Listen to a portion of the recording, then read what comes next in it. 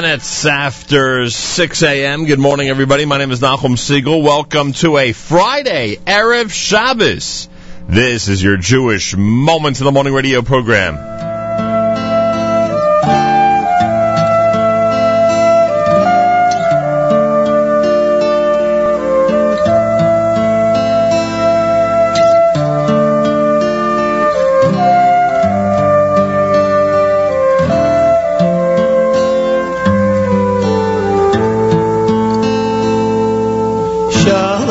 Aleichem Malachi Asheres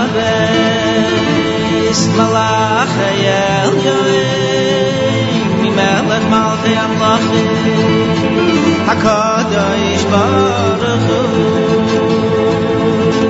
Shalom Aleichem Malachi Asheres Malachi Elyoim Melech Malchei Amlachim HaKadosh Baruch Hu Ay ay ay Shalom Aleichem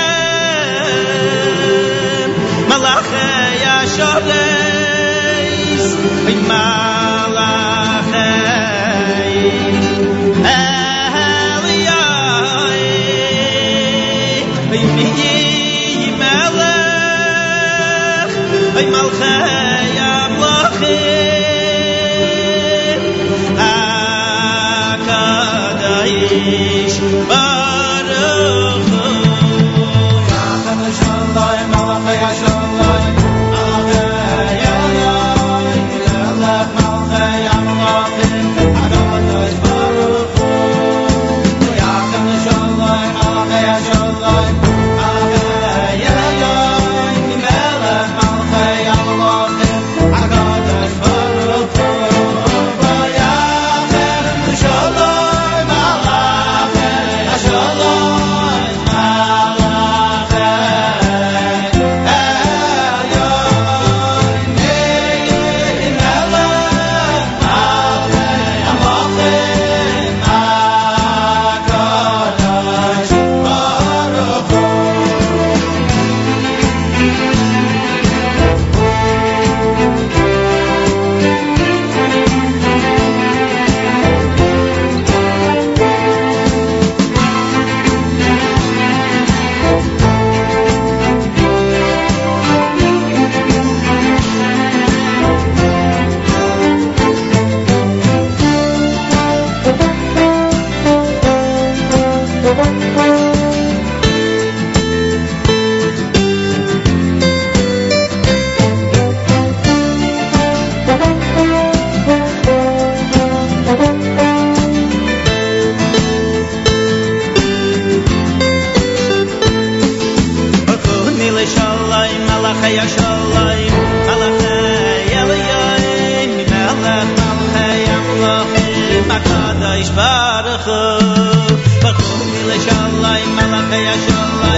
Malachei Elyoim Melech Malchei Amlachim HaKadosh Baruch Hu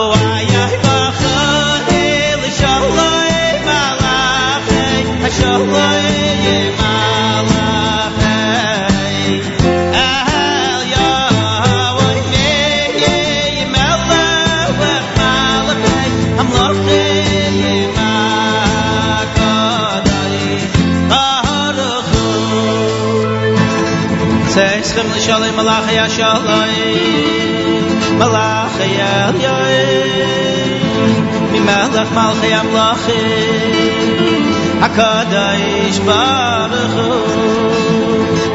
Tzeischem L'Shalom Malachi Asheres Malachi Elyoim Melech Malchei Amlachim HaKadosh Baruch Hu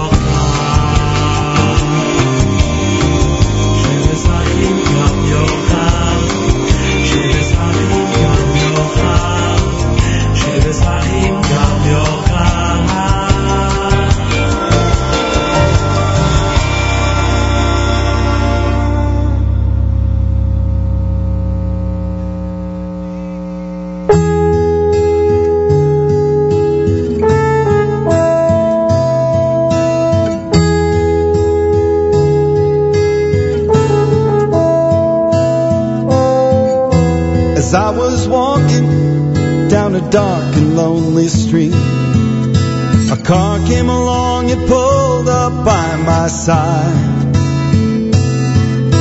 And inside was a rabbi with a long white beard. He said, son, I'm gonna take you for a ride. Why don't we go up to Jerusalem? Oh, up to Jerusalem. Yeah, up to Jerusalem with me. Yeah.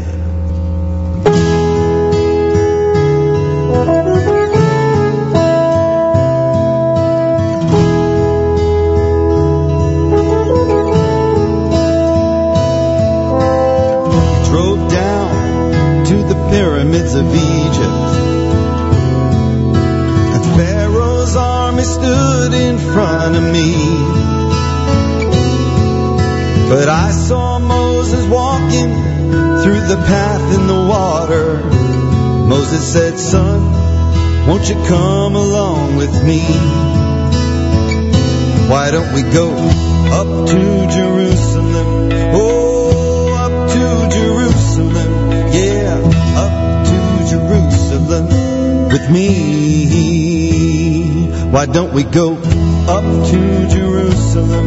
Oh, up to Jerusalem.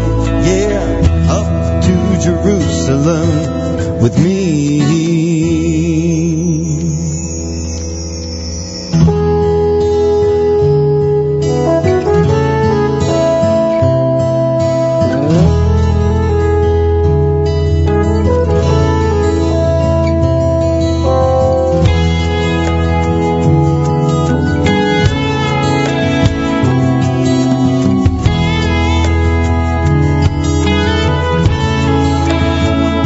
Why don't we go up to Jerusalem? Oh, up to Jerusalem. Yeah, up to Jerusalem with me. Yeah. Why don't we go up to Jerusalem? Yeah, up to Jerusalem. Oh, up to Jerusalem with me. Why don't you come up to Jerusalem? Oh, go up to Jerusalem with me.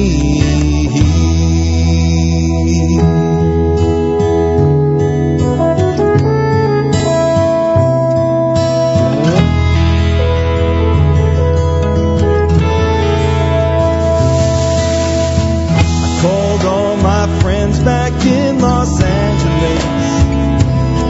I said, hey now, look around, what do you see?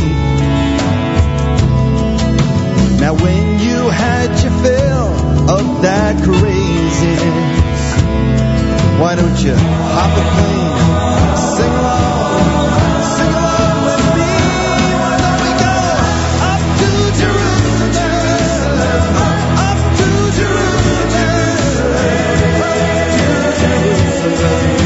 with me, yeah. Why don't we go up to Jerusalem?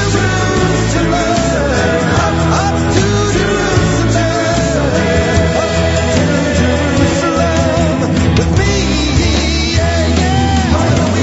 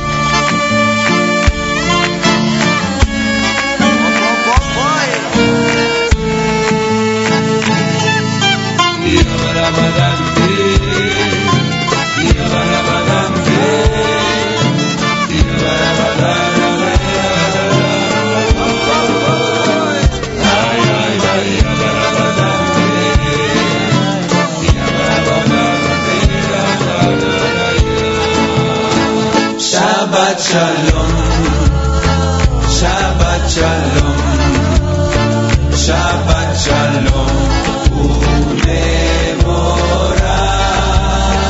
Shabbat Shalom, Shabbat Shalom, Ulevorach, Shabbat Shalom, Shabbat Shalom, Shabbat Shalom.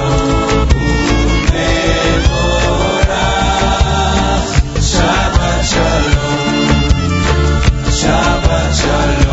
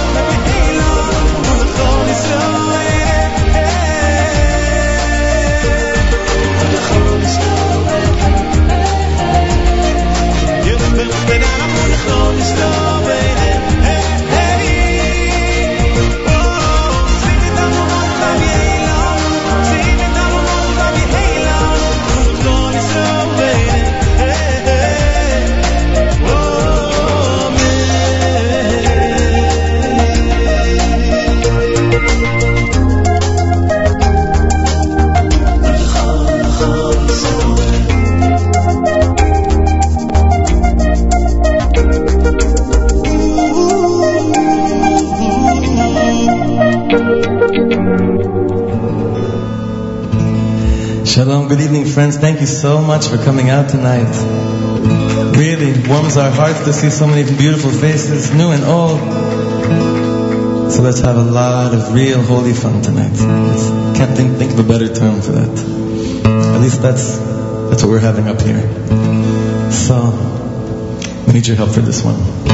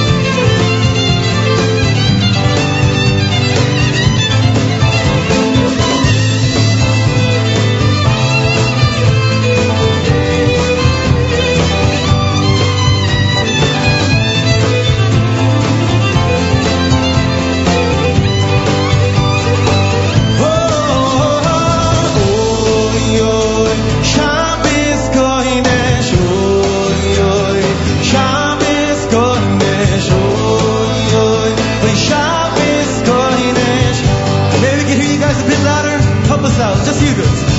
Oh, yoy.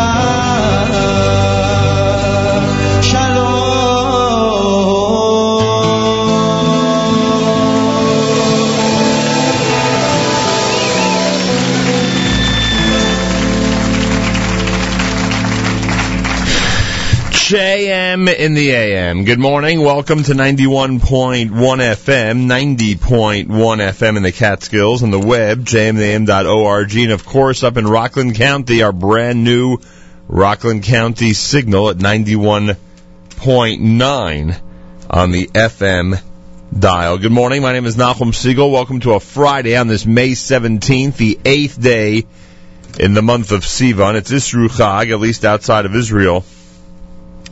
It is Isru Chag. So what do we say? A Freilichen Zimmer? A Gesunden Zimmer? A Guten Zimmer? Which one? Which one is the correct custom for this morning? Or at least for last night on the way out of shul? It's a question I think we debated last year, and who knows how long we will continue to debate it. It's Friday on this Isru Chag, Erev Shabbos Parshas Nasa, with candlelighting time at 7:49 on this Erev Shabbos. 7:49. Many synagogues begin earlier.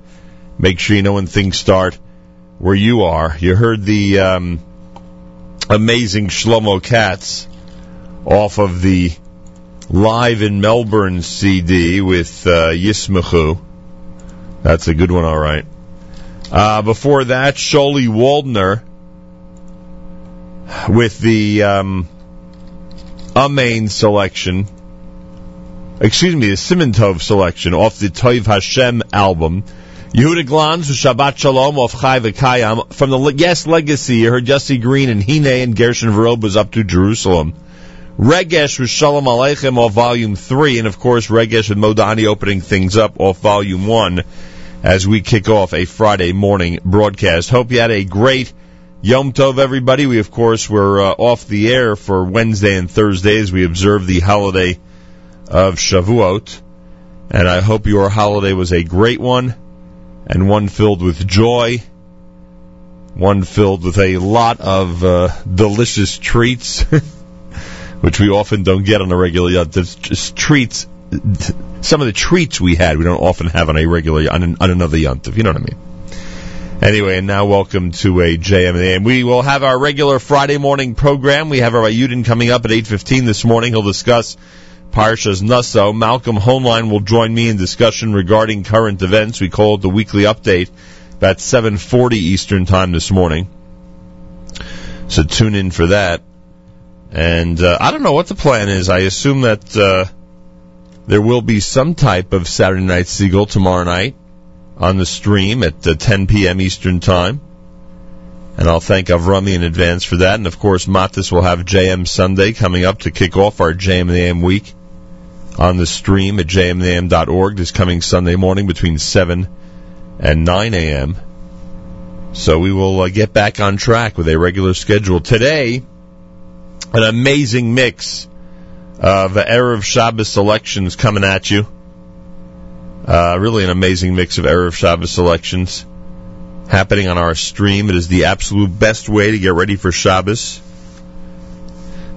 to turn on our stream and just letting it roll all the way until candlelighting time. I don't know of any better method to get ready on an Erev Shabbos than with the JMandtheAM.org music stream. If you know of any, let me know. We've got some good weather out there, I'm proud to say. I'm happy to say. 59 degrees, 46% humidity, winds in northwest, 8 miles per hour, mostly sunny today with a high of 72. Then tonight, partly cloudy, low 56. For Shabbos, partly cloudy, a high temperature, 71 degrees. Yerushalayim's at 82, Tel Aviv at 73, Haifa at 75, and Eilat at 88 degrees. We're at 59 as we wake up here on a Friday morning Erev Shabbos at JM in the AM. 23 minutes before 7 o'clock. ABD with Anim Zmirot next at JM in the AM. Na na na na na na na na na na na na na na na na.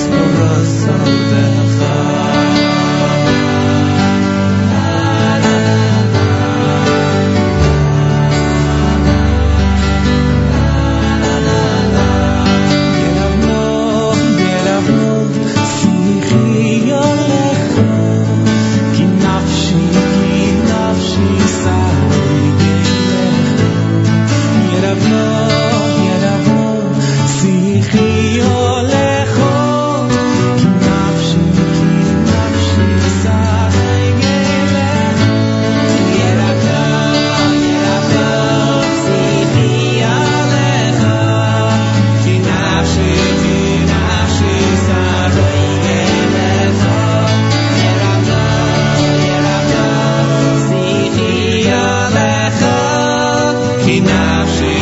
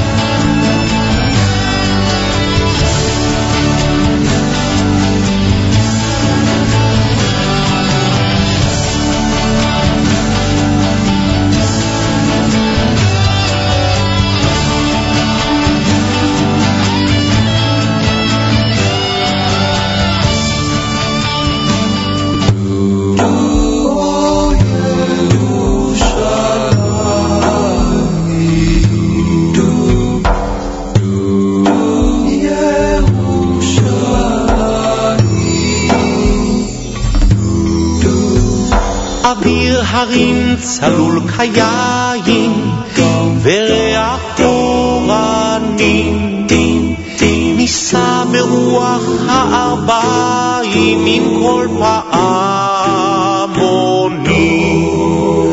ובתרדמת אילן ואבן שבויה בחלומה העיר אשר בדד יושבת ובליבה חומה ירושלים של זהב ושל נחושת ושל אור הלא לכל שירייך אני כינור ירושלים של זהב ושל נחושת ושל אור הלא לכל שירייך אני כינור. The wells are filled again with water, the square with joyous crowding. On Temple Mount within the city, the shofar rings out loud. Within the caverns in the mountains, 1,000 suns will glow. We'll take the Dead Sea Road together that runs through Jericho. ירושלים של זהב ושל נחושת ושל אור הלא לכל שירייך אני כינור ירושלים של זהב ושל נחושת ושל אור הלא לכל שירייך אני כינור ירושלים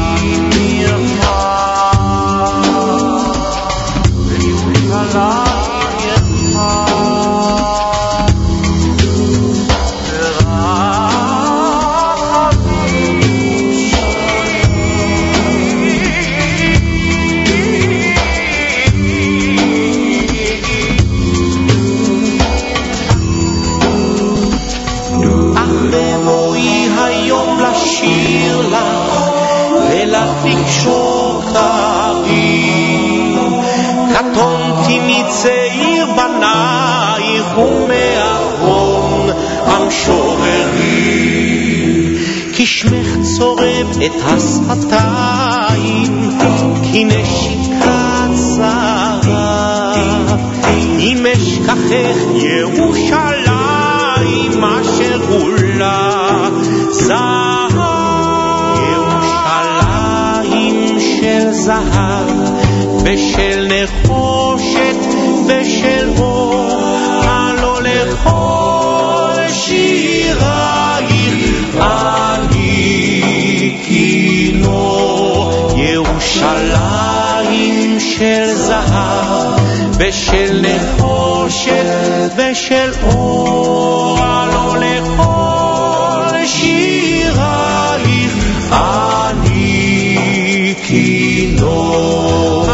לכל שירייך אני כינור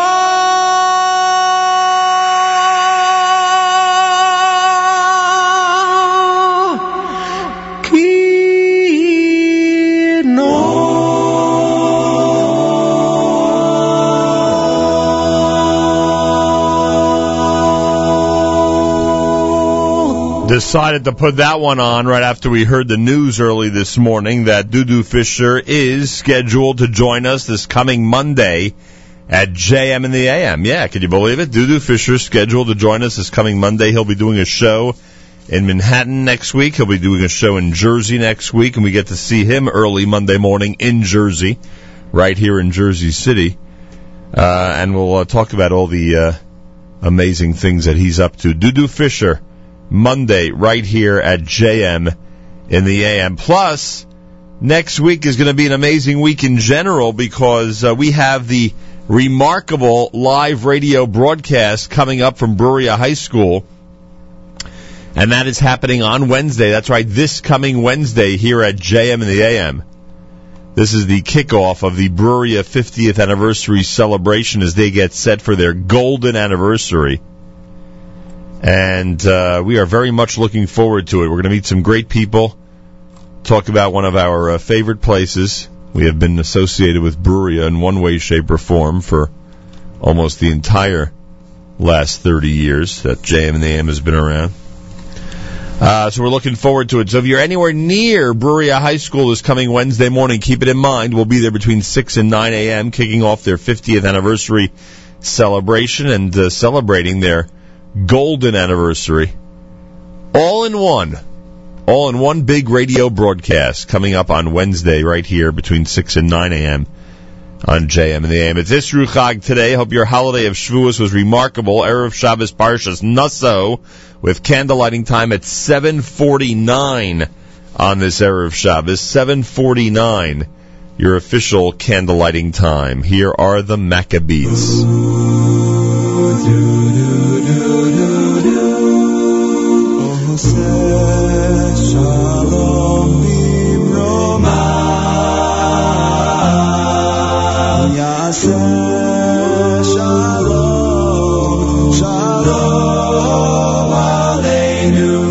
V'al kol Yisrael,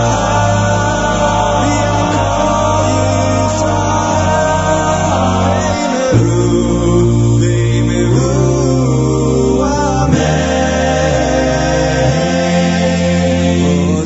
Oseh shalom b'roma, yaseh shalom, shalom aleinu, v'al kol Yisrael, v'al kol Yisrael, v'meru, v'meru, amen. Oseh shalom, shalom b'roma, yaseh shalom, shalom aleinu, al kol Yisrael, al kol Yisrael, v'meru, amen. Na na na na na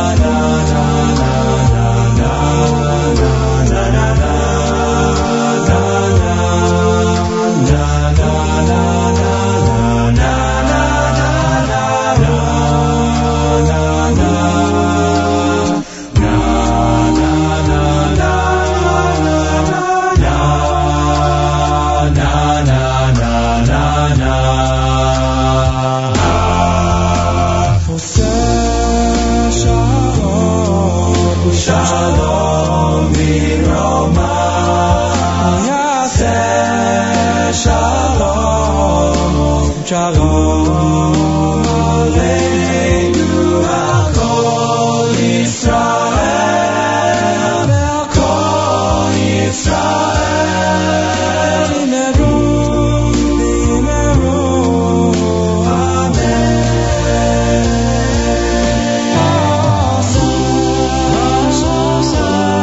Shalom,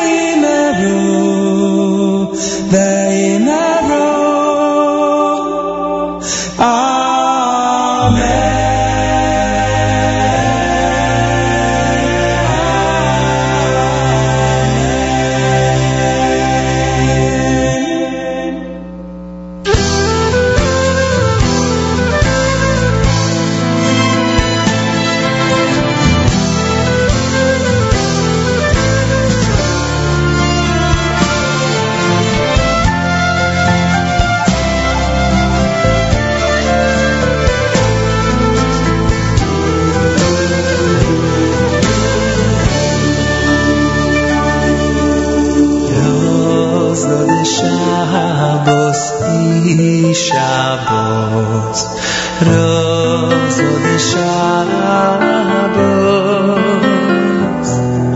Tisach das Rozo de Yechon Mishrei Alo Rozo de Yechon Rozo de Shabbos Shabbos Rozo de Shabbos Tisach das Berozo de Yechon Mishrei Alo Mirozo de Yechon Shabbos Kodesh Shabbos Kodesh Oy oy oy Hayel Shabbos Shabbos Kodesh Shabbos Kodesh Oy oy oy oy Hayel Shabbos Oy Shabbos Kodesh Shabbos Kodesh Oy oy oy oy Hayel Shabbos Shabbos Kodesh Shabbos Kodesh Oy oy oy oy Hayel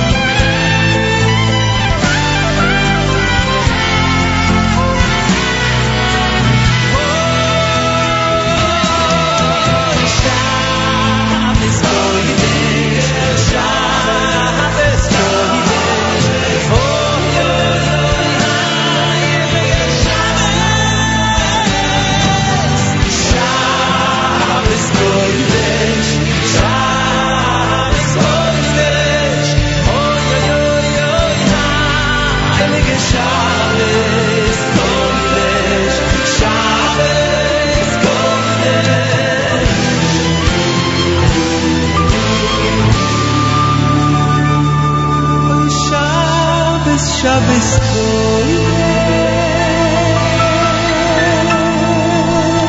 JM in the AM. Friday morning on this May 17th, the 8th of Sivan. We call it Isru Chag outside of Israel since the holiday ended last night. Hope your holiday of Shavuos was wonderful. Hope you had an opportunity to partake of the wonderful customs and traditions, and of course the delicious menu that we have on the holiday of Shavuos, and that you had a wonderful last couple of days. Erev Shabbos Parshas Naso, candle lighting at 7:49, and this is America's one and only Jewish Moments in the Morning radio program. From listeners sponsored WFMU East Orange, WMFU Mount Hope, Rockland County at 91.9 on the FM dial. Around the world on the web, jmam.org. 7 o'clock in the morning, news from Israel is next, and plenty more coming up, including Rabbi Yudin at 8:15, and of course our weekly update coming up at 7:40 this morning right here at JMM. Galei Tzahal, Israel Army Radio, 2 p.m. newscast, Erev Shabbos next at JMM. השעה 2, כאן אהוד גרף עם מה שקורה עכשיו. על רקע פגישתו השבוע עם נשיא רוסיה פוטין בנושא העברת טילי S-300 ממוסקבה לדמשק, אומר ראש הממשלה בנימין נתניהו, אמשיך במאמצים הבינלאומיים להגן על ישראל. I follow closely day and night the rapidly changing situation around us. I will travel to wherever needed. I will meet with whoever is needed, and I'm doing whatever is needed to protect the security of the citizens of Israel. אני עוקב מקרוב יום ולילה אחר השינויים המהירים באזורנו. אני אסע ואפגש עם כל מי שצריך כדי לשמור על ביטחון אזרחי ישראל. כך נתניהו בפתח פגישתו בירושלים עם שר החוץ של גרמניה. וברוסיה ממשיכים להגן על החלטתם לחמש את אסד. כתבנו ליאור אבזון. שר החוץ של רוסיה סרגי לברוב אומר כי הוא אינו מבין את התרעומת בעקבות מחירת מערכות ההגנה האווירית לסוריה. אתמול הודיע לברוב כי ארצות תעמוד בהסכמים עליה חתמה עם דמשק, בהם סיפוק של טילי S-300. הבוקר דיווח הניו יורק טיימס כי רוסיה העבירה לסוריה משלוח של טילי קרקע ים חדישים מסוג יחונט. השר לביטחון הפנים יצחק אהרונוביץ' מבקר בחריפות את המפגינים החרדים אמש בירושלים במחאה ההמונית נגד גיוס בני הישיבות בהשתתפות כ-30,000 בני אדם. ההתפרעות והפגיעה בשוטרים מזעזעת, אמר אהרונוביץ' בתום שיחה שערך עם אחד השוטרים שנפצע בהפגנה, והוסיף כי המשטרה תמצא את הדין עם הפורעים. לדבריו, התנהגות עבריינית, מחאות בלתי חוקיות ותקיפת שוטרים לא ישנו את עמדתה הנחושה של הממשלה בעניין השוויון בנטל. כתבינו הדס שטייף ויותם ברגר מעדכנים כי לפני זמן קצר שחרר בית משפט השלום בירושלים 7 מהעצורים בהפגנה בתנאים מגבילים לבקשת המשטרה. ביישוב הרוער בנגב נפצע קשה ילד בן 8 בפגיעת רכב כשהלך ברחוב. הוא פונה לבית החולים סורוקה. כך דיווח כתבנו רמי שני. בחדר מדרגות בבניין מגורים בנהריה נמצא בצהריים מטען חבלה מאולתר. כתבנו קובי מנדל מדווח כי חבלנים של המשטרה נטרלו את המטען ואיש לא נפגע. במסחר במטבע חוץ, הדולר ירד היום ב0.1%, בשערו היציג נקבע על 3 שקלים, 64 אגורות ו4 עשיריות האגורה. האירו נחלש ב0.2%, ומחירו 4 שקלים, 68 אגורות ו7 עשיריות האגורה. מזג האוויר, לאורך סוף השבוע תחול עלייה בטמפרטורות ויעשה חם מהרגיל. אלה החדשות שעורך אילי לוין.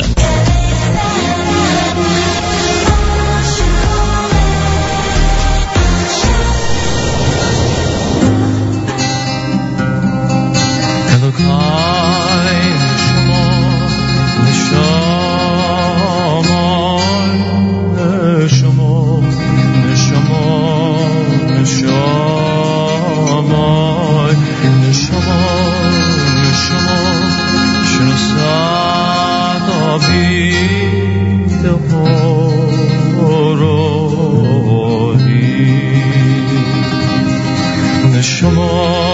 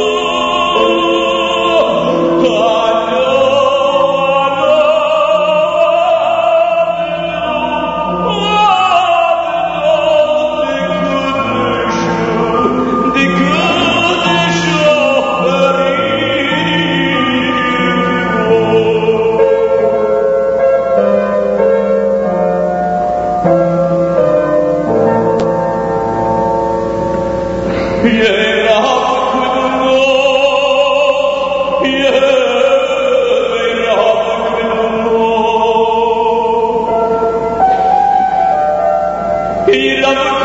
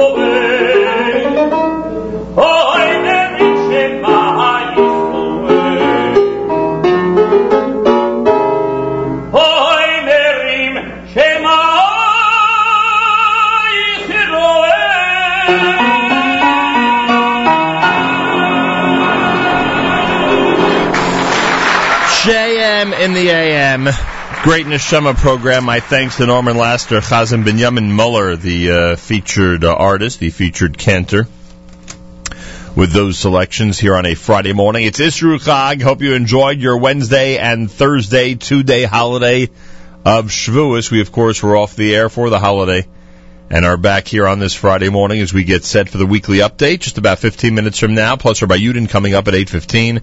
On the topic of Parshas Naso, an amazing music stream all day long. We call it the Erev Shabbos music stream. There's no better way to prepare for Shabbos, and we continue to hear this from people, that there is no better way, that they always turn on our incredible stream with whatever method they use, the iPhone app, the laptop, the computer, the telephone, whatever method they use, in order to tune in, listen in, and enjoy an Erev Shabbos with all of our remarkable music. So keep that going all day long today, of course, at jmintheam.org. Erev Shabbos Parshas Naso, candlelighting at 7:49. Many synagogues begin earlier. Make sure you know when things start where you are. 59 degrees, mostly sunny, a high temperature of 72. Then tonight, partly cloudy, low 56. For Shabbos, partly cloudy, a high temperature 71. Yerushalayim at 82. We're at 59 here in Jersey City as we say good morning. It's JM in the AM weekly update coming up. Plenty more as we'll go through the events of the last couple of weeks and get caught up on all that stuff. Don't forget our Facebook update page, Jewish Radio World with Nachum Segal, Jewish Radio World with Nachum Segal. On Twitter, Nachum Segal Net, or Told Jewish Radio. Either one, we suggest you follow both of them so you never miss anything. How do you like that? JM in the AM, here's Shua Kessin.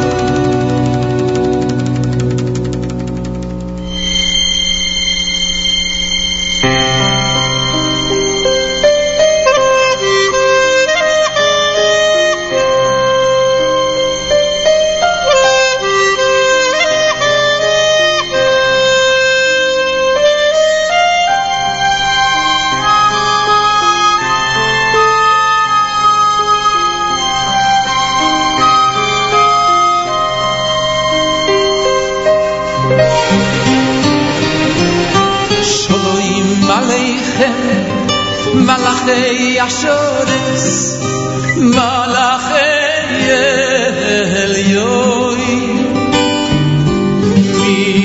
Mimelech Malchei Hamlochim HaKodosh Baruch Hu Sholoi Maleichem Malachei Ashores Malachei Elyoy Mimelech Malchei Hamlochim HaKodosh Baruch Hu Sholoi Maleichem Malachei Ashores Malachei Elyoy Mimelech Malchei Hamlochim HaKodosh Baruch Hu Boyachem Sholoi Malachei Asholoi Malachei Elyoy Mimelech Malchei Hamlochim HaKodosh Baruch Hu Boyachem Sholoi Malachei Asholoi Malachei Elyoy Mimelech Malchei Hamlochim HaKodosh Baruch Hu Boyachem Sholoi Malachei Asholoi Malachei Elyoy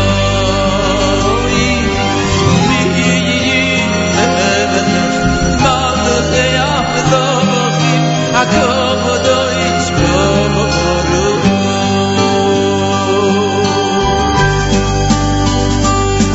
Barchoni Sholoi Malachei Asholoi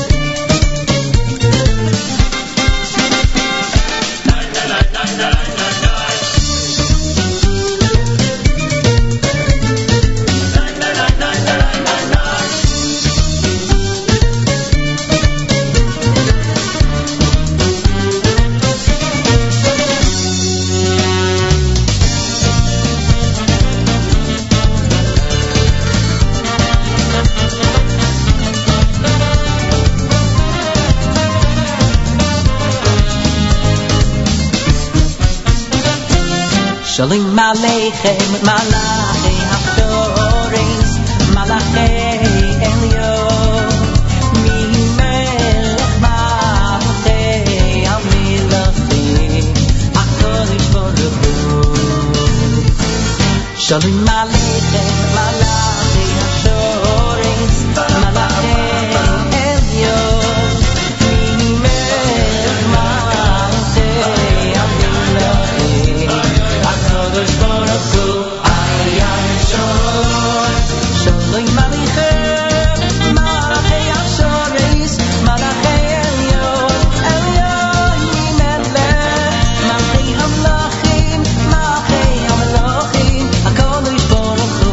Ayay Shalom, Shalom Aleichem, Malachei HaShoreis, Malachei Elyon, Elyon Melech Malachei HaMelachim, Malachei HaMelachim, HaKadosh Baruch Hu.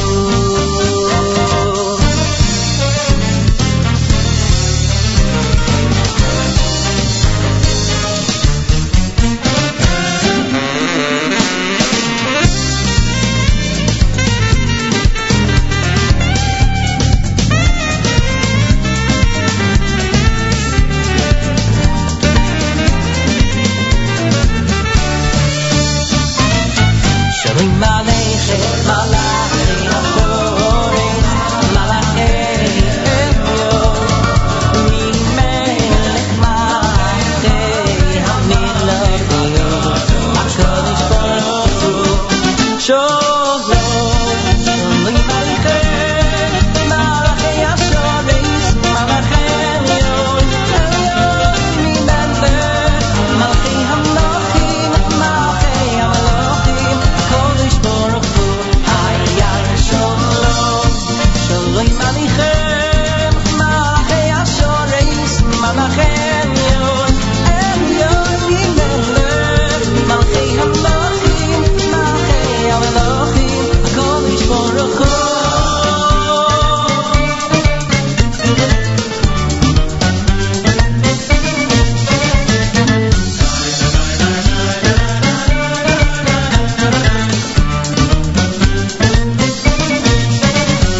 Shalom Aleichem, Shalom Aleichem.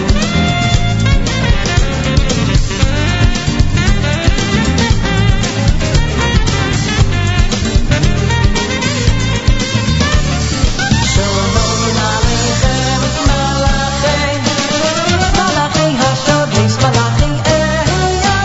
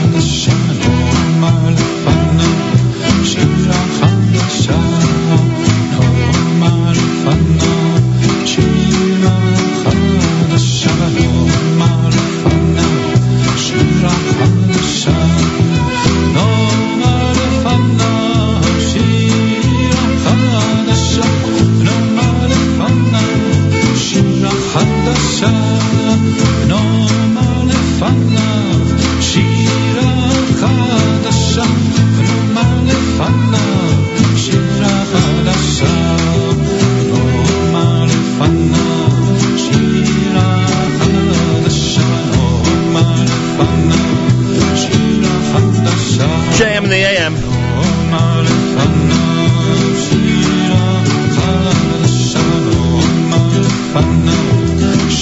Song entitled Shira Chadasha, done by Shamayim.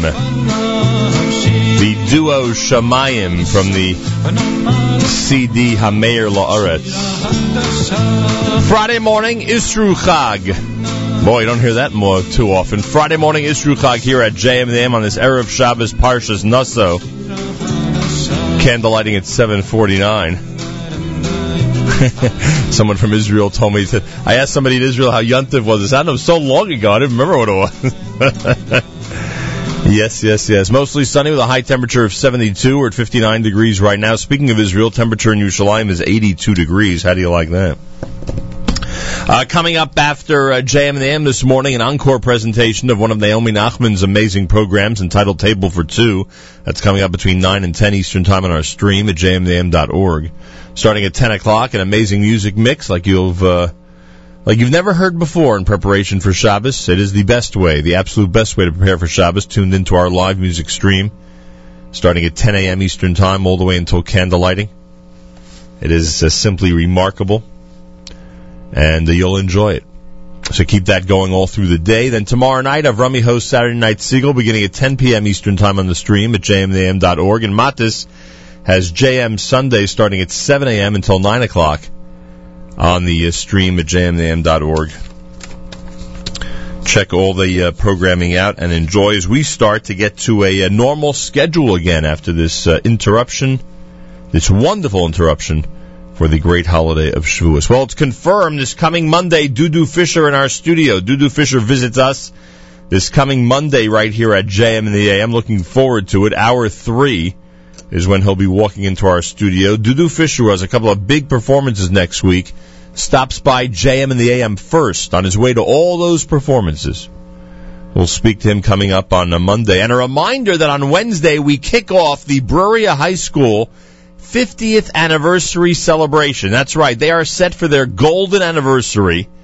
It's all going to be happening starting with their big dinner, the JEC dinner, coming up at the beginning of June. But we will officially kick off the Bruriah High School 50th anniversary celebration by broadcasting from Bruriah this coming Wednesday morning between 6 and 9 a.m.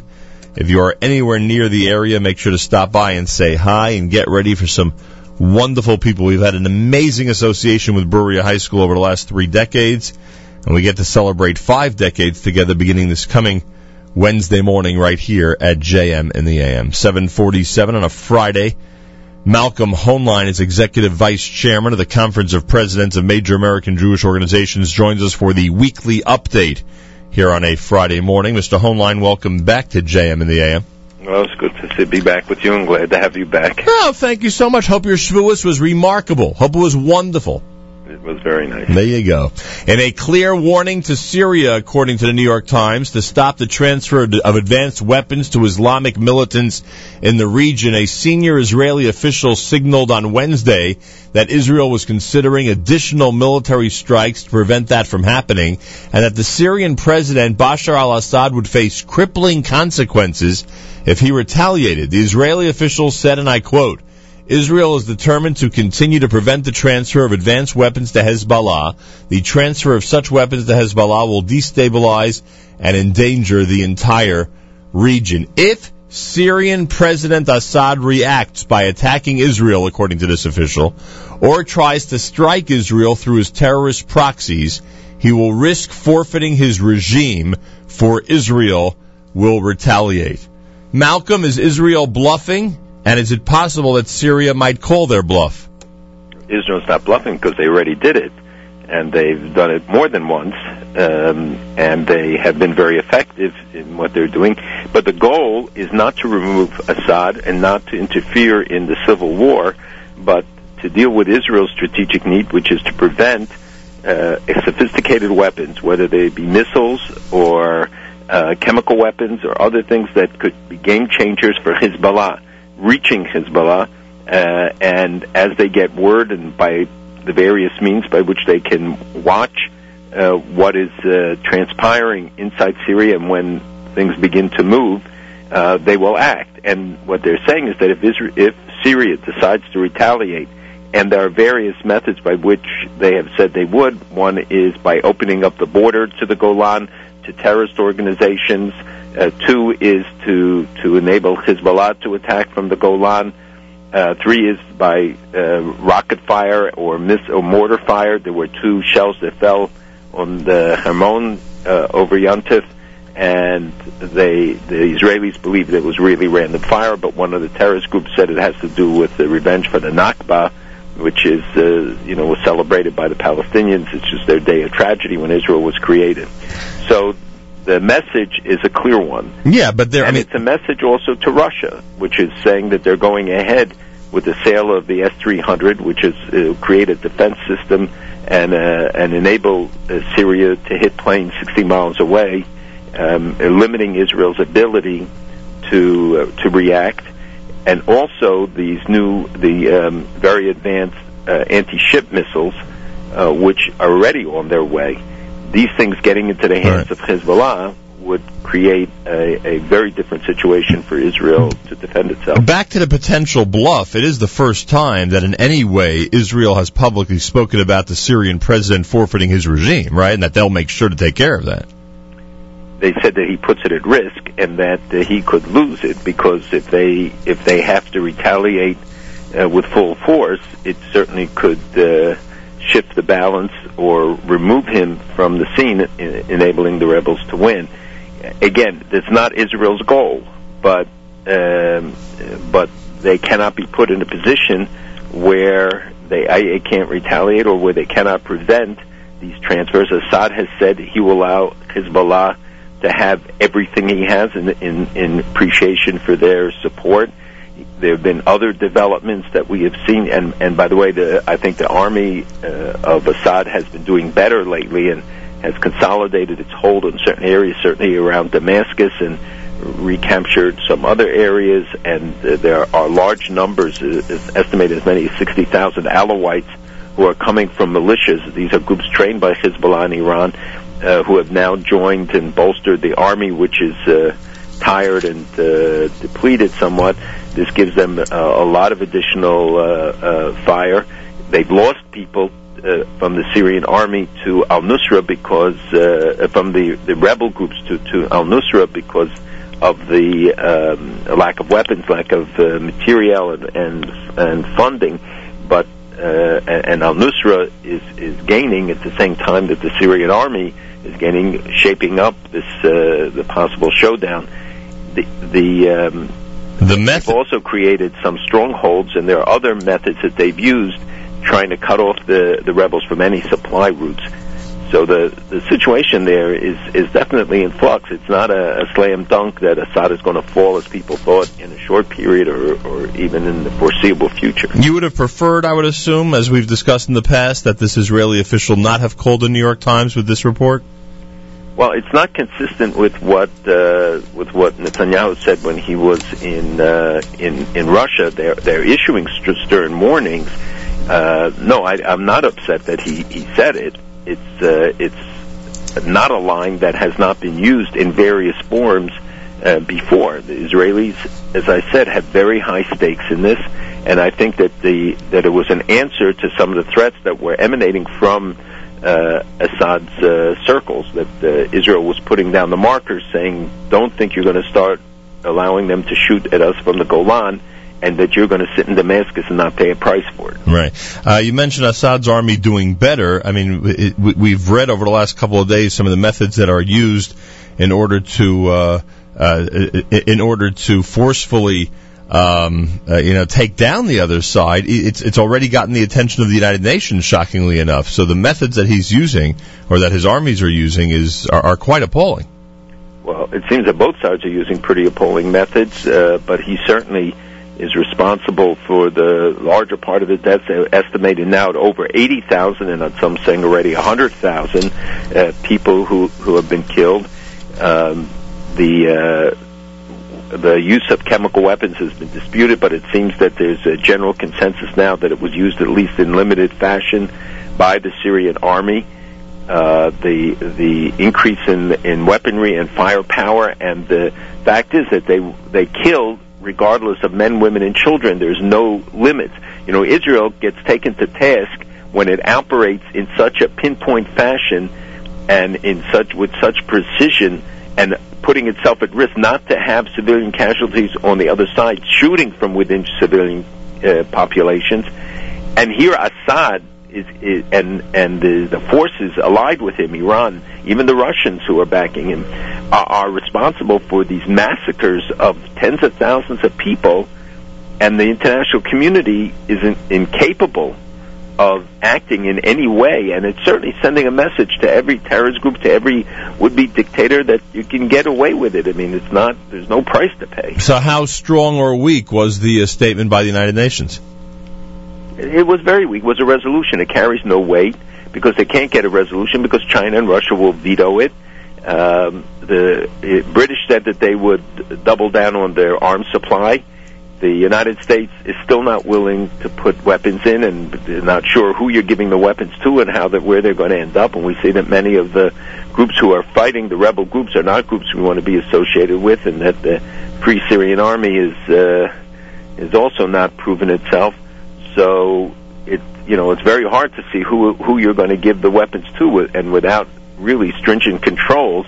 We don't want to see what happened in Libya and other places where the weapons get turned on us and end up being used against Israel. And right. It's why Israel is so sensitive about these weapon shipments. Was Netanyahu even close to successful regarding convincing Putin to stop these sales? So far, it does not appear so, nor was Secretary Kerry and others who have tried to convince Putin not to go ahead. He said this is a long-standing deal and they're going to live up to their commitments. The one consolation is that it would take time until it's delivered, installed, and you have to train the people. Now, unless the Syrians have been undergoing training in Russia secretly all along and are really prepared to operate the systems, it would be some time before they would be in place. And frankly, I think one of the messages Netanyahu may have given is, if you do this, understand we're going to have to take it out if they deploy it. So. And Putin has his own agendas. He said all the right things about Israel and Israel's, the relationship with Israel, but his actions belie it. Speaking of the right things about Israel, the Prime Minister of Canada doesn't stop his amazing rhetoric, does he? He is quite amazing, and he was attacked by one of the newspapers. Somebody wrote one of the newspapers is rabidly pro-Israel, and the answers that appeared in some of the Toronto paper and elsewhere is remarkable. And he doesn't care. He is doing it as a matter of principle. It certainly doesn't gain him much votes. There's a poll that shows the only country which had pro-Israel numbers these days is the United States. Not even Canada anymore really shows positive numbers. Majorities in France, Germany, and China had negative attitudes towards Israel. Certainly, all the countries in the region had about 83% plus. But they also view the United States in many places negatively. Only country where the United States is viewed overwhelmingly positively is in Israel. By the way, no surprise to you, we have people north of the border who listen to this segment on a regular basis, and it's good to mention this because if they would in fact tell the Prime Minister and inform him that they appreciate how much he's out there supporting Israel, it can only be something that's looked upon favorably. So if you have an opportunity, Toronto, Montreal, and all the other great cities up in Canada, make it known to your Prime Minister how much he is appreciated. Could you describe the Golan to us now? What is the north and northeastern border of Israel like right now? It's quiet. Israel is on high alert there. They've reinforced their presence there. The ban on air traffic, everything has been lifted. So visitors are still going to the Golan. There was periodically there's a stray shell that flies across, but nothing that has done any damage. And right now it's quiet. On the other side of the border, the Syrian army has largely withdrawn, and we have seen the presence of some of the rebel groups, many of which are Islamist and terrorist organizations, but they have not approached the border, and Israel is making sure to try to keep them distant from it. America's one and only Jewish Moments in the Morning radio program, heard on listener-sponsored WFMU East Orange, WMFU Mount Hope. Rockland County now at 91.9 on the FM dial. Good morning, Rockland. Around the world on the web, jmnam.org. Back to our regular schedule the day after Shavuos. Full week of JM and the AM begins Monday morning starting at 6 a.m. Make sure to join us. Malcolm, when you heard about the IRS scandal, and now we see there's going to be a second resignation in regard to the a report that they were targeting certain right-wing conservative groups, etc., etc. I'm sure you have been informed over the years, or at least you've heard accusations over the years from certain people where they felt that pro-Israel groups were targeted specifically by the IRS for audits and for a tough time. Did this enhance the possibility in your mind that actually happened years ago? Well, it certainly has happened periodically, but I know that there were references in some of the stories that this was also about Israel or pro-Israel groups. There was one instance of a group that claims that it was unduly harassed and treated unfairly by the IRS in extending and repeatedly questioning them. But there is no other organization that has come forward, and I have tried to find out if other organizations have been similarly affected, and so far we have not ascertained that there is any pattern towards pro-Israel or Jewish organizations being singled out. But it's something we're obviously always monitoring and looking for. But the scandal itself tells you how the system can be manipulated and how high it can go in amongst authority figures. So it's something that we all should be concerned about. When you say how high it can go, are you anticipating we'll find out that there may be more that the White House knew about this? I think that there may be more people in the White House who knew about this. Right. Let's go to the Iranian elections for a moment. We keep reading about the potential for some surprise candidates toward the end of this campaign. So here's a very interesting thing. You know that the choice is obviously up to the supreme leader about who runs, but he uses the Guardian Council, which he appoints, as the vetting body. Right. And they have approved several candidates. Amongst them, Vayati, who used to be the foreign minister, a doctor who once treated the supreme leader and he has trust. One of those named in warrants by the Interpol for his involvement with the bombings in Argentina. Same with Rafsanjani, who is now trying to join as a candidate, but it was being threatened, along with Ahmadinejad's former aide, Mashali, who is also trying to run. They will may well be knocked off the list for various reasons. Rafsanjani also faces this indictment. And that was why Iran was trying to make a deal with Argentina, which they've been negotiating and obviously couldn't conclude, which would have cleansed some of these people. The other key candidate, Jalili, who was the negotiator and for Iran. But I would say the front runner would have to be Valiati probably right now. But it's reflective of the divisions, both the division between Ahmadinejad and Khamenei, and also the divisions within. Rafsanjani, who was 79, served as prime minister for many years and was a president. The others have served in government. There is a lot of feeling amongst the people that they are dissatisfied with the candidates, and you may well see, contrary to what the media is saying, efforts on the streets of demonstrations. Again, the Iranians are working day and night to prevent any kind of manifestations like last time, the Green Revolution, but we'll have to see whether the people still react to this. There's no candidate really enjoys wide popular support, I would say. But obviously the choice is Khamenei, and he'll make sure his candidate wins. What I always ask you, I always forget the date of the election. It's June 14th. Sharif. But on Tuesday we're going to find out who the candidates are. But what was interesting is that when Rafsanjani and Moshali announced it, they were threatened with violence for even entering the process. The former mayor of Tehran was another one of the candidates who has placed his name in. There were like 600 or more candidates. They ruled also that no women can be candidates for president. There's a surprise. Sharif wins in Pakistan, right? Sharif won. No surprise there, correct? Well, nobody knew for sure, but yeah, it looked pretty obvious. And Erdogan is planning on visiting the Gaza Strip. Yes, and he may be joined by President Morsi of Egypt, who probably doesn't want Erdogan to go there alone and get the credit. He just visited the United States. He appeared with the president at a press conference yesterday. Well, I didn't see it, obviously, because of Yontif, but I did hear enough about it where it does not appear that they ended up on the necessarily on the same page. Erdogan's visit, which is strongly opposed by the United States, so he put it off until after his trip. And I know they tried to dissuade him, as did Abbas, tried to dissuade him from going, but clearly he has his own agenda and is going ahead with the visit. He has expressed disappointment with the reaction of the West on Turkey. He's very adamant about removing Assad.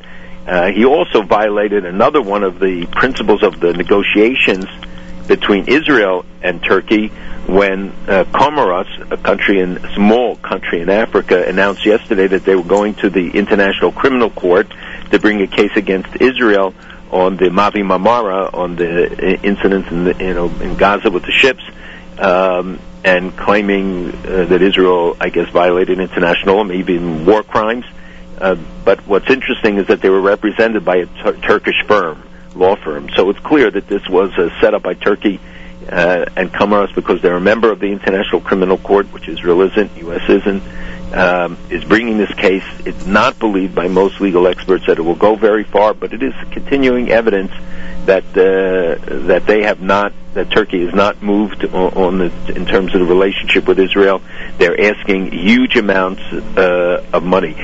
What is interesting is inside Turkey now, the Syrian refugees who are there are fleeing. Some of them are going back into Syria from Turkey, and others are saying they can't show their faces since the bombings that took place, which they linked to the Syrian regime. But the anti-Syrian refugee atmosphere is so tense, and many people were beaten up, and because of that, they can't show their faces in public, and that adds to the tension and the concerns that Erdogan has to deal with. That he knows that this is very unpopular at home and that this thing is dragged on. He wants to see more international action, especially U.S. providing weapons. And this is all after the overtures by Israel and to an extent by the United States as well. Not to an extent. It was the U.S. that brokered it. And, right. Kerry was there several times, and the president received him yesterday. And there's nothing redeeming about Erdogan. He's trying to spread his Islamist message. He's failed in his outreach to a lot of countries. Now he's trying again with, as did Iran. He's trying again now with maybe with President Morsi. But Morsi himself is facing a lot of difficulties in Egypt, and we saw yesterday 7 Egyptian security guys kidnapped, officers kidnapped in the northern Sinai near Israel, and he is trying to consolidate his hold on the executive. The Muslim Brotherhood is increasingly unpopular amongst many of the Egyptians. The judiciary, because it dismissed the election of the parliament, so the upper house is trying to pass legislation, but he can't get through his Islamist agenda. So right now they're focusing on replacing ministers, taking control, consolidating their hold on the army and in the media, and then looking to try and keep the party together for the next election. I asked you about the northern border a few minutes ago. Now tell me about the border in Gaza. I read a couple of very interesting, some humorous articles over the last couple of days about what's going on regarding the tunnels and the border in general, Egypt, Gaza, Israel. How would you describe it?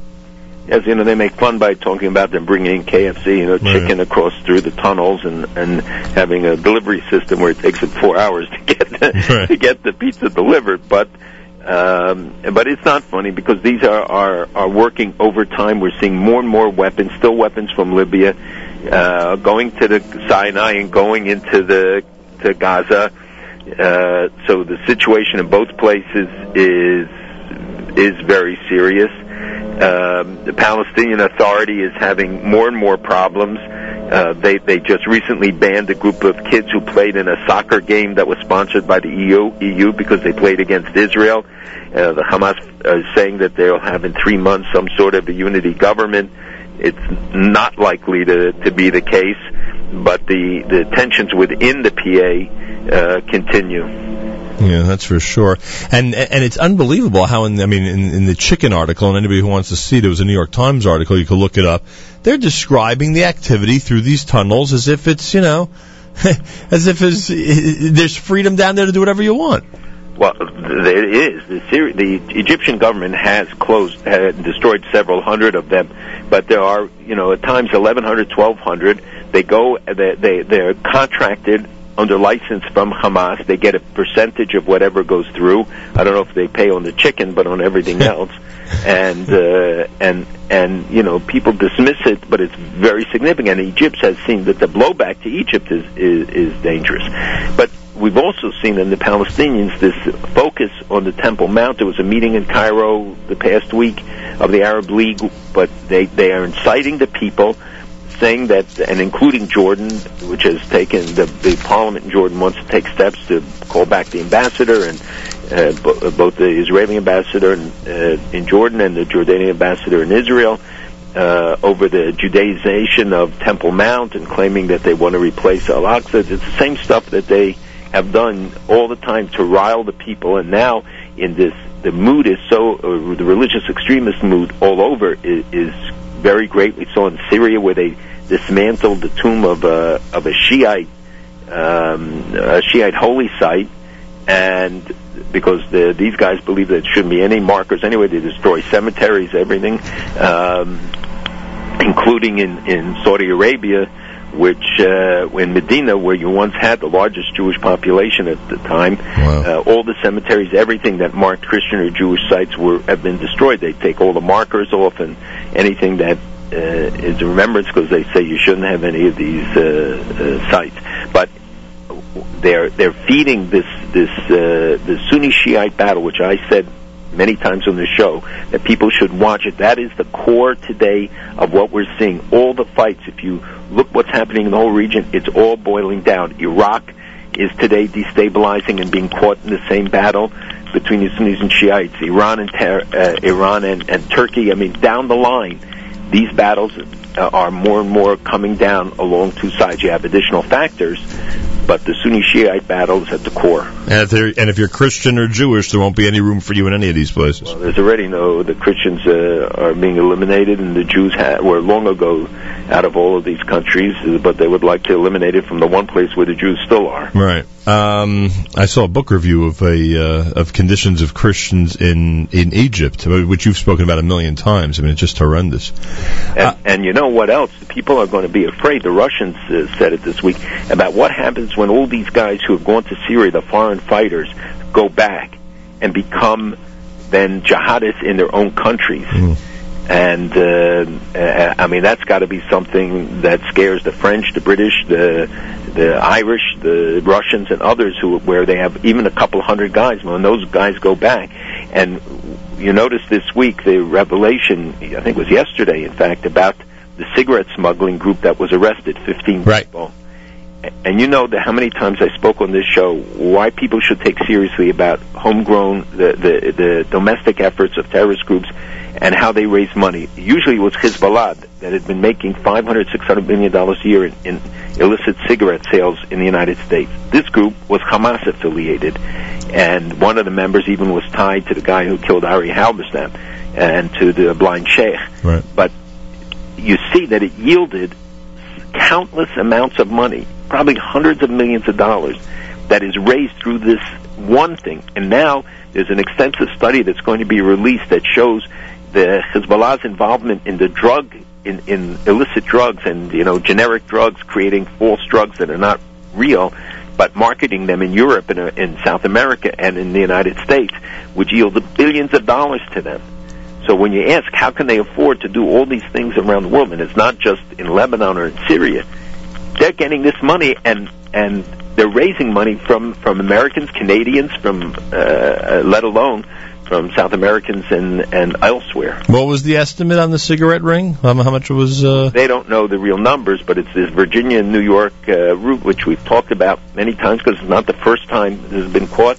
But this was a massive ring, and it probably yielded at least $100 million, and maybe much more. Finally, Malcolm, a lot of us are very concerned about what's happening within Israel itself. I'm sure you are as well, as you view some of the things going on. Let's start with this one. The battle over the chief rabbinate and how the chief rabbi will be appointed and who eventually will be appointed. Do you see this as going down in a very difficult battle to the end?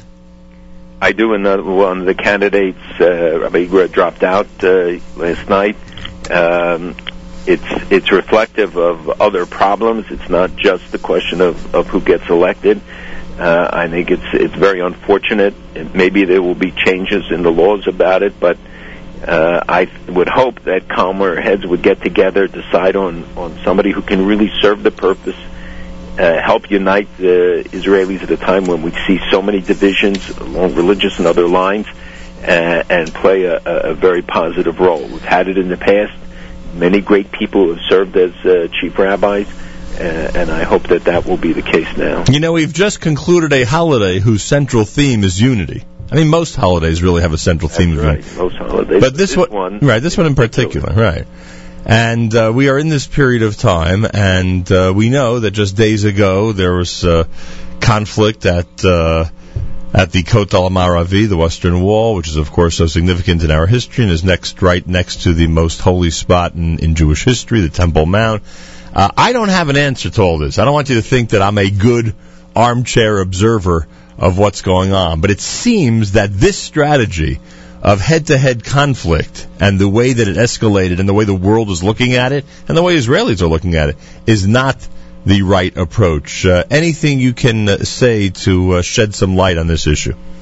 Well, any light I could shed, I've tried to shed on it, but one has to look at how the world looks at it and how, when that incident again at the Kotel, how it was portrayed in the media here. I made front page of the newspaper right. At a time when we see Israel being delegitimized from the outside, with Stephen Hawking's decision not to go to Israel, the Church of Scotland saying we have no ties to it, even though they backed off a little bit. Oberlin College, case after case, day after day, literally every single day. When the efforts to undermine the Jewish claim, the Jewish status, the Jewish stake in Israel, and the security by that the security of the state. When we do it to ourselves, it's certainly unforgivable. It never was forgivable. We've always paid a high price for the internal disunity, and frankly, anybody who sows those seeds has to be held to account. I mean, people on all sides of these issues. There are people who are really well-intentioned, who have real concerns. There are ways to address it. Violence is never the way. Provocation is never the way. They've got to be addressed in constructive ways. I know Sharansky has tried to do it. It looks like his solution is falling apart. But we have to look at this, step back and take a look at what price we're going to pay for all of this. We've got to reestablish, and what HaKadosh Baruch Hu, what God looks first and foremost from us, for everything He does for us, is the unity of the Jewish people. And you know what scared me? I read at some point since Yom Tov ended, now they're circling the calendar, because this is always a Rosh Chodesh confrontation, or at least it seems that way, that it's going to be. It is based on Rosh Chodesh. Right, it's based on Rosh Chodesh, and that's 3 weeks from now. And I say to myself, my God, it's the enemy that usually sits with a calendar and circles certain dates. In fact, you mentioned one of them earlier today, when they'll attack, when they'll rally, when they'll protest, when they'll, take violent action. This is not the way. I don't have an answer, but this is not the way. There was during the period also a report that came out about the Mohammed al-Dura case. The little boy was seen by his father, where they showed that this was not legitimate, that it was staged. Mm-hmm. The report, I hope, will come out in full, done by a team of experts. I'm sorry it took them so long to do it, Israeli experts, but it shows how far the libel of the Jewish people has gone, and the intensity of this campaign, which should never be dismissed. There's so many good things happening. Israel found a new gas field. You look at on Yom Yerushalayim, what we have to celebrate, how much Judaism has been developed, how far it has come, and yet we undermine all of that. That is even more unforgivable. It's one thing, the things that we can't control, that we can't deal with. But I think these things, and when we're facing, an Iran that is increasingly aggressive, a region where the Muslim Brotherhood on the move, if you put it in those countries, on all everybody sides, has to step back and say, God, we can't afford this. And they're coming from all sides, every direction. Every direction, internally, externally, abroad. and the level of the threats, whether it's chemical warfare or missiles or the Russian sales of these advanced weapons, and Iran moving all the time closer and closer. They just finished 2 rounds of negotiations. They're absolute failures. Nothing happened. But what did they do? They set up another meeting and buying time, moving ahead all the time while we're focused on, and the world is focused on other things. They're moving ahead constantly towards the goal. You see what's happening in Egypt and elsewhere in the region, and that should be enough of an impetus and incentive, aside from the positive reasons why we should be why we should be together. By the way, I'm glad you mentioned Hawkins. I wanted to bring it up as well today. He just caved into pressure, or how would he caved into pressure? But his arguments are ridiculous, and it's the most ironic thing is that the system running the special equipment he has is based on Israeli technology. Oh my gosh! And it's really. It's really quite ridiculous. I assume that's been revealed to him at some point. Oh, right? yes, it's been made public. But it's people who control him. It's people he claims who wrote to him, and I think there have been some very articulate answers to him that made the case about the one liberal democracy in the whole region, and that's the one he chooses not to a political conference, but to an academic conference, semi-academic conference. Right. The Paris conference, where he would have had a chance to say whatever he wanted to say. Nobody limits him. Right. And yet he chose to make this public declaration. And we see others. We see people in the entertainment world and others, which is why our programs to bring these people to Israel is even more important, and we have to sustain it, because it's the only way to expose the lies. No question about it. Well, we're back speaking during the weekly update, but we still haven't solved the world's problems. How that's possible? One at a time. One at a time is right. Thanks so much. Have a wonderful Shabbos. Malcolm Hoenlein is Executive Vice Chairman of the Conference of Presidents of Major American Jewish Organizations. Will reconvene a week from today, Friday morning, with the weekly update right here at JM and the AM. That's right, folks. It's Friday, believe it or not. Candlelighting at 7:49 on this Erev Shabbos Parshas Naso. Many synagogues begin earlier. Make sure you know when things start where you are. This time each and every Friday, every Erev Shabbos, with great pleasure we present Rabbi BenjaminYudin, spiritual leader of Congregation Shomrei Torah in Fair Lawn, New Jersey, to address the entire listening audience concerning the Torah portion of the week. Good morning, Rabbi Yudin. Good morning, Nachum. Good Erev Shabbos, everybody, and good Isru Chag. I hope you had a very pleasant and meaningful Shavuos. And today, Isru Chag, Friday, we focus on this forthcoming Shabbos of Parshas Naso. Tomorrow we have the privilege of reading Parshas Naso with its 18 mitzvos. You have at the beginning of Parshas Naso the prohibition of someone who is tamei, ritually impure, having come in contact or been under the same roof as a dead body, to go into the Beis HaMikdash. And we observe this law today by not going on the Temple Mount yet. Please God, we will have the Para Aduma. Please God, we will the red heifer. We will have the third Beis HaMikdash. And these laws will once again become relevant in our day. You have in Parshas Naso the laws of the Sota, the suspected adulteress. You have the laws of the Nazir. 10 out of the 18 mitzvos focus on the Nazir, the Nazirite, who abstains from drinking wine, cutting his hair, attending funerals. And Parshas Naso has Birkas Kohanim, which we will come back to, the priestly blessing. And finally, it has a distinction of being the longest parsha in the Torah. You have 176 verses in the parsha, and the length of the parsha comes because at the end of the parsha you have the detailed gift that each of the tribes brought on the occasion of the dedication of the sanctuary in the desert, the Mishkan. Now the Torah could have consolidated this at the end and made Naso one of the shorter parshios of the Torah by saying that this same gift was brought by each of the princes. However, the Torah repeats the exact same gift again and again. And perhaps you can give or understand this, because interestingly, while some say that they actually got together and determined one would not outdo the other, the Medrash is very, very full of suggestions as to, while each brought the same, each had a different intention. Each of the 12 tribes had a different way, nuance of serving Hashem, and each of these korbanos reflected that particular mission of that tribe.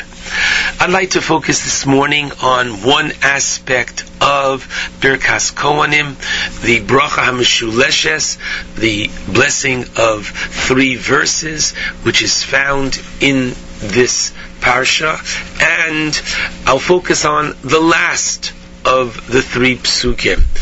The first is Yivarechacha Hashem v'yishmerecha. Hashem should literally bless you, safeguard you. The second verse, Yo'er Hashem panav elecha. God should illuminate His countenance for you and be gracious unto you, vichuneka. And finally, that which we will focus on, Yiso Hashem panav elecha. May Hashem lift or shine His countenance upon you, v'yasem lecha shalom, literally, and give you peace.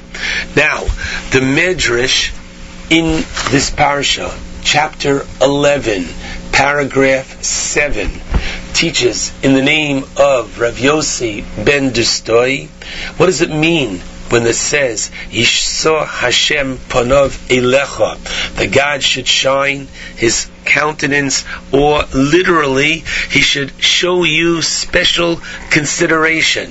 Says the Medrash, this refers to davar shebeincha leveino, that which is of a personal nature between you and God. Now, the question is, how are we to understand this? So, I'd like to share with you an exciting Aderes Eliyahu of the Vilna Gaon, who begins by pointing out the following interesting Gemara. In Kedushin 39b, Rava teaches in the name of Rav Yaakov, Schar Mitzvah B'hai Al Moleka, which means that God does not reward us for the performance of mitzvos in this world. Now, I'd like you to discuss why not. I'll suggest that literally there is not the currency in this world for God to reward us. Meaning, if you are selling your car, so now a car has monetary value, I can pay for your car with money. However, mitzvos are eternal.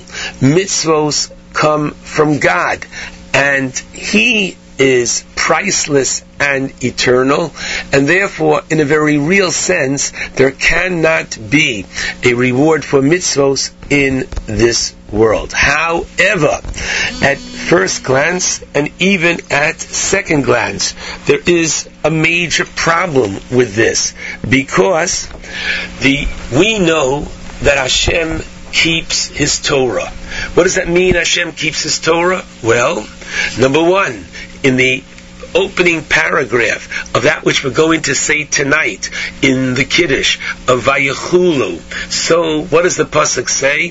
Vayechal Elokim bayom hashvi. God rested and He completed His work on the 7th day. On the 7th day, how could Hashem create anything on the 7th day? He Himself keeps the Torah, and He doesn't work on Shabbos. So, Rashi comes up and says, wait a minute, it only looked like the 7th day to us, but to Him it wasn't the 7th day. Or He created menucha. He created the ability for us to have that capacity to rest on the 7th day. But I have to tell you, the Gemara in Megillah 9a, which tells us that 72 elders of the Jewish people were sequestered, each one in their own room, and they were not told, nor could they consult with one another why they were being brought together. Talmai the king told them they were to translate the Torah into Greek, and interestingly, Hashem inspired all of them to make certain changes, and among the changes were, they all said, Hashem completed on the 6th day, lest that Talmai and others would not understand. The Talmud in the first chapter of Brachos tells us that HaKadosh Baruch Hu puts on tefillin.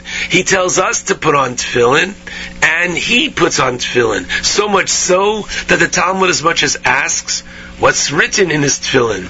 And whereas in our tefillin you have Shema Yisrael, in his, which is our praise and our literally pledge of allegiance to Him, He has in His tefillin His praise and pledge of allegiance to us, Umika Amcho Yisrael Go Yechad Ba'aretz.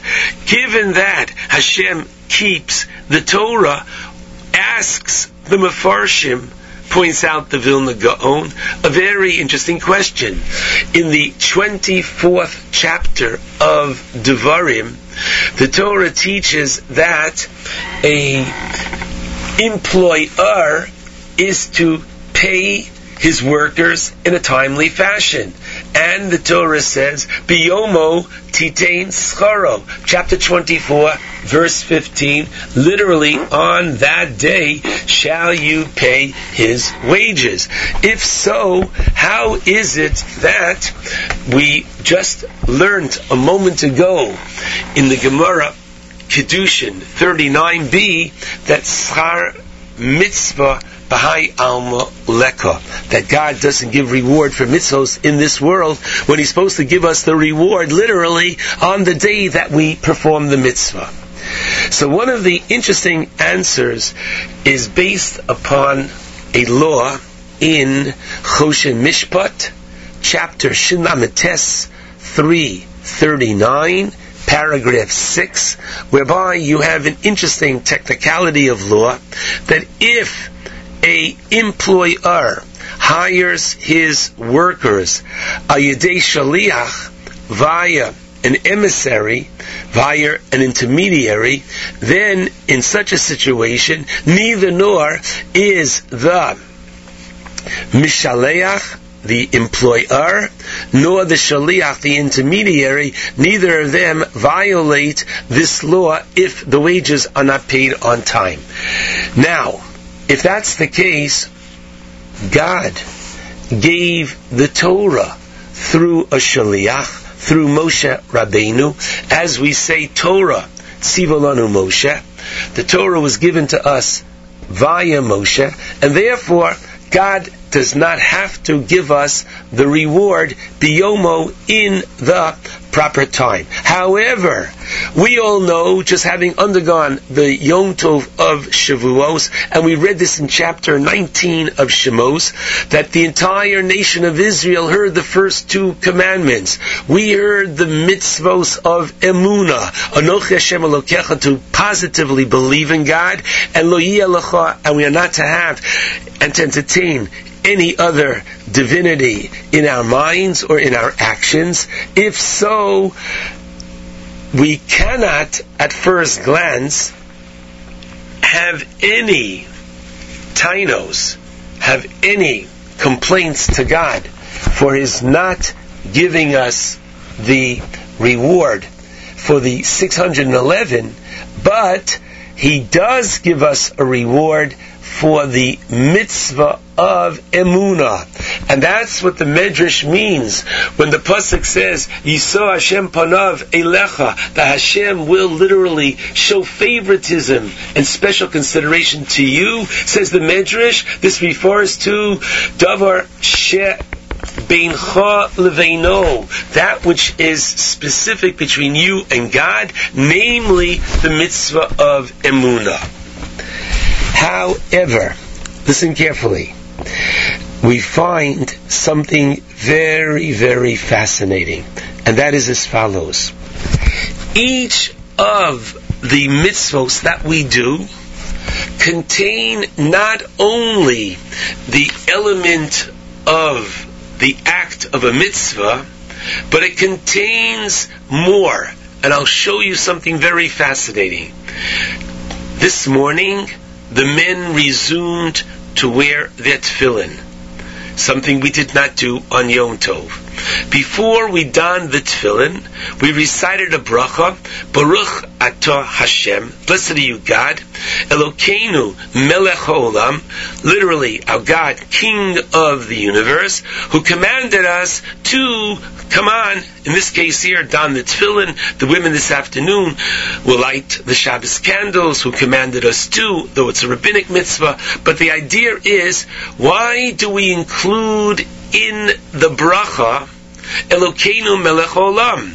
Why could not the text of the bracha be Baruch Atah Hashem Asher Kidshanu B'mitzvosav, who sanctified us and commanded us specifically, put on tefillin, put a mezuzah, whatever it is. Why Elokeinu Melech Olam? So the answer is that in every mitzvah that we do and we recite a bracha, we clearly demonstrate that we're not doing this because of some tradition that we have. We're not doing this because mommy said you can't get breakfast until you put your tefillin on, until you daven Shachris. The reason why I'm putting on my tefillin is because Elokeinu Melech Olam. I recognize that God is the God of the universe. I recognize that He gave us the Torah. I recognize that there's a relationship between me and Hashem. And so every single mitzvah contains the element of emunah as well. So sharp, points out the Vilna Gaon. So once again, let's go back to the pasuk in this week's parsha. Yisro Hashem panav elecha. God will show you favoritism. Why? Because of the specific mitzvah of emunah. So we started off by saying we get for emunah those two first of the 10 commandments as opposed to the rest of the 611. And now we're saying no. Inherent in every mitzvah is the additional factor of emunah, of faith, which is contained therein. And that will help us understand the Gemara in Brachos 20b, whereby Rabbi Vera taught that the angels challenged God and they said to Hashem, my goodness, you say in this week's parsha that, come on, Yisro Hashem panav elecha, but yet it's written in the 5th book of the Torah, in Parshas Ekev, in chapter 10, pasuk 17, Asher lo yisa panim v'lo yikach shochad. God does not show favor and does not accept a bribe. So how could He show favor to us? So the Medrash, the book Gemara rather, gives a powerful answer and says, look, in my Torah I said v'yochalta v'savata uverachta. You shall eat, be satiated, and then bless God, which is Birkas HaMazon, the grace after meals. And we, says the Talmud, are strict upon ourselves that even if we're not satiated, even if we've eaten but a kazayas, which is literally the size of an olive, or a kibetza, or an egg, we will still recite the Birkas HaMazon. Meaning, we go out of our way for Him, He goes out of our way for us. But look, of all the examples, the Talmud brings the example of the Birkas HaMazon, and I'd like to suggest, according to the Gra, why? Because you have within the bracha Elokeinu Melech HaOlam. The idea behind this is most powerful. Not only in each of our mitzvos is there this element of emunah, but ideally the Jew lives with emunah. If he invests in a deal and the deal does not go the way he wanted it to go, or, please God, the other way, if he's invests in a deal and it goes better than he even thought, he's to realize and recognize it's not, quote, his lucky day or unlucky day. He's to recognize that kol da'avid rachmana letav avid, everything is done with God's personal direction and intervention. God wanted me to have it, God did not want me to have it, and so the entire day is literally one whereby emunah, our faith, dominates. And for this, please God, there is reward in this world. Wow! A very refreshing way of looking at Birkas Kohanim, and may we be the beneficiaries of this blessing for many years to come. Shabbat Shalom to all.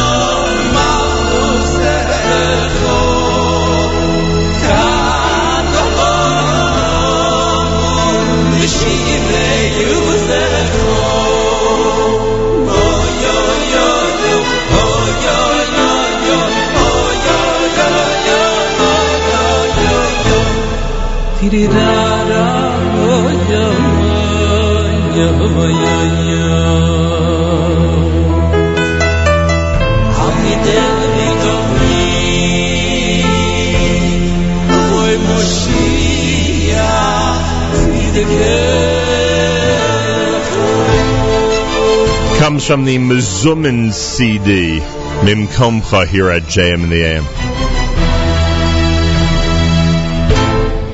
And there it is on a Friday morning, Erev Shabbos. Coming up at 9 o'clock Eastern Time, right after JM in the AM, Naomi Nachman and Table for Two. We'll be doing an encore presentation of one of Naomi's great programs. Coming up at 10 a.m., An amazing mix, and I mean an amazing and incredible mix of Erev Shabbos selections, which you will absolutely love. It is the best way, the only way, the most incredible way to get ready for Shabbos. Keep the stream going all day long at jmandam.org. Don't forget, Avrami hosts Saturday Night Siegel tomorrow night, 10 p.m. Eastern Time on the stream, jmandam.org. And Matis, of course, hosts JM Sunday to kick off our week, starting from 7 until 9 a.m. this coming Sunday morning and every Sunday morning at jmandam.org.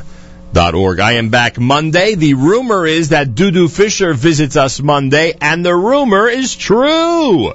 Dudu Fisher visits us on Monday morning in hour number 3. I am already looking forward to it. And don't forget, Wednesday's our big celebration at Berea High School in Elizabeth, New Jersey. We'll be there this coming Wednesday morning between 6 and 9, kicking off the Berea 50th anniversary celebration. That's right, their golden anniversary is coming up. It'll officially begin at the JEC dinner at the beginning of June, but unofficially, we kick it off this coming Wednesday morning live from Berea. Join us between 6 and 9 a.m.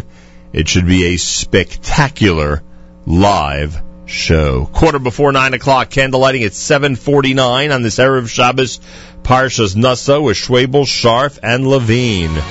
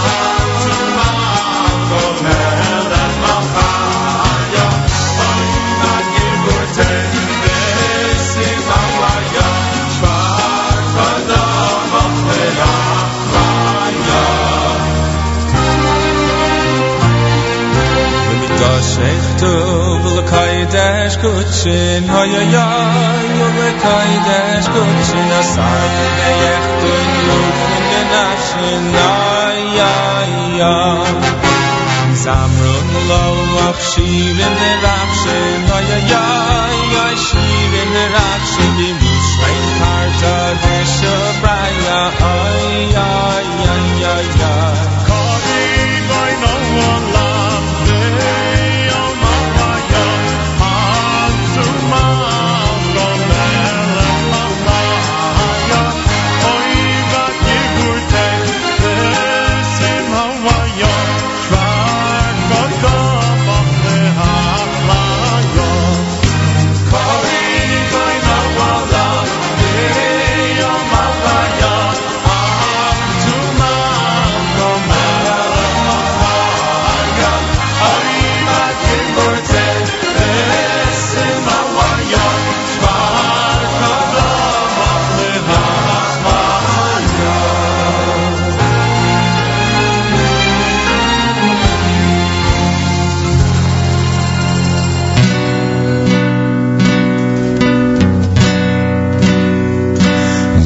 ושמחה אור ליהודים יום שבתון יום מחמדים שומרה וזוכריו הם המעידים כי לשיש הכל ברואים ועומדים שמי שמיים ארץ וימים כל צבמם גבוהים ורמים תמיל ואדם וחיית רמים כי בישם צור עולמים הוא אשר דיבר לעם סגולתו שם הולקות שבבו ועצמתו שבת קודש יום חמדתו כי בו שבת אל מכל נכדו במצוות שבת אל יחניצח קום קרא אליו יחיש להנצח נשמת כל חי וגם נריצח אכול בשמחה כי כבר רצח ומשנה לחם וקידוש עבר ברוב מטעמים ורוח נדירה יזכו לרב טובה מתענגים בה בביאת גואל ולחיי העולם הבא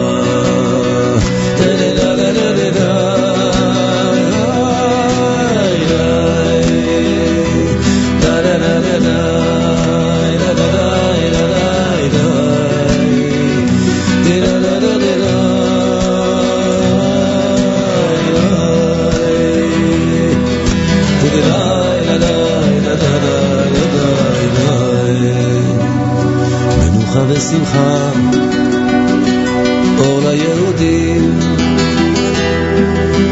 יום שבתון יום מחמדים שומרה וזוכריו הם המעידים כי לשיש הכל ברואים ועומדים שמי שמיים ארץ וימים צמרון גבוהים ורמים תמיל ואדם וחיית רמים כי בישם צור עולמים הוא אשר דיבר לעם סגולתו שם הולקות שבבו ויצאתו שבת קודש יום חמדתו כי בו שבת אל מכל מלאכתו במצוות שבת אל יחניצח קום קרא אליו JM in the AM. Yitzchak Fuchs with Menucha V'Simcha. Shmuel Sharf and Levine at Curry Bone. You heard Mezumin with Mimkomcha. Friday morning, Isru Chag on this Erev Shabbos, Parshas Naso, and candlelighting time coming up at 7:49 on this Erev Shabbos.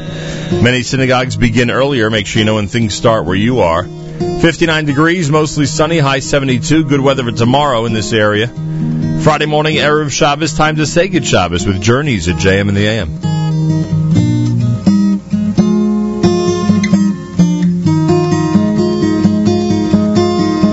The sun is going down.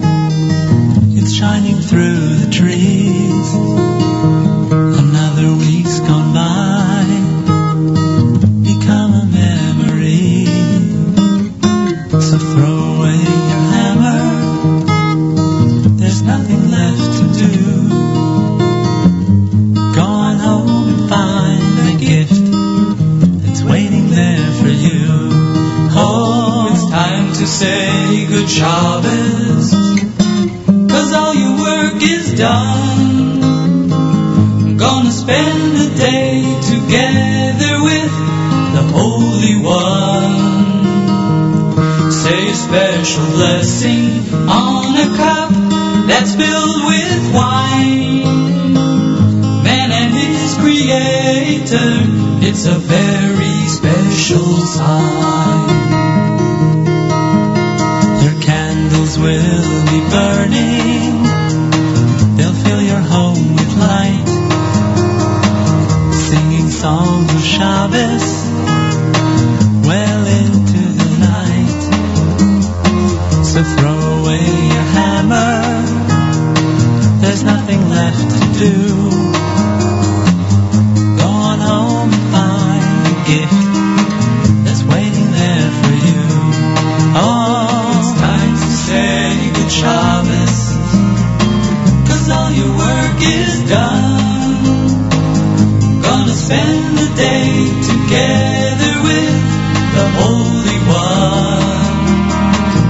Say a special blessing on a cup that's filled with wine. Man and his creator is a very special sign.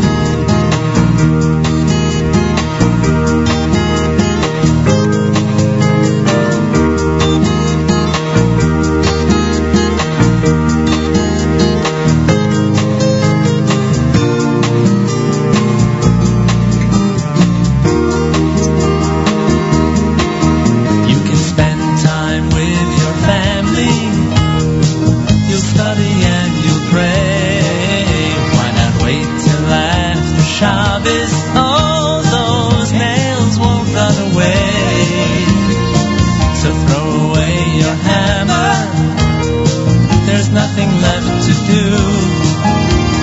Go on home and find the gift that's waiting there for you. Oh, it's time to say good Shabbos, 'cause all your work is done. Gonna spend the day together with the Holy One. Say a special blessing on a cup that's filled with wine.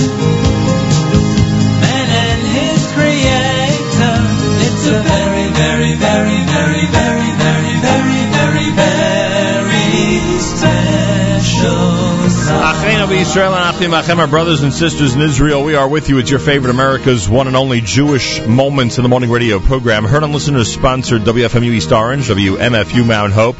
Rockland County at 91.9 on the FM dial. Around the world on the web, jmtheam.org. And that wraps up an interesting week here at JM and the AM. A little bit of an interrupted week by the great holiday of Shavuos. Don't forget, Monday, Dudu Fisher joins us live in studio. Looking forward to his visit. Don't forget, Wednesday next week, Breweria High School 50th anniversary celebration. We kick it off between 6 and 9 a.m. Wednesday from Breweria High School. Very much looking forward to that live radio broadcast. Have a fabulous Shabbos. Great weekend, everybody. Don't forget, Naomi Nachman comes up next with Table for Two. Then an amazing day of our Erev Shabbos music stream. Tomorrow night it's Avrami with Saturday Night Seagull on the stream starting at 10 p.m. Eastern Time, and Mat this Sunday morning starting at 7 a.m. Eastern Time at jmandam.org. Till next time, Nachum Segal reminding you, remember the past, live the present, and trust the future.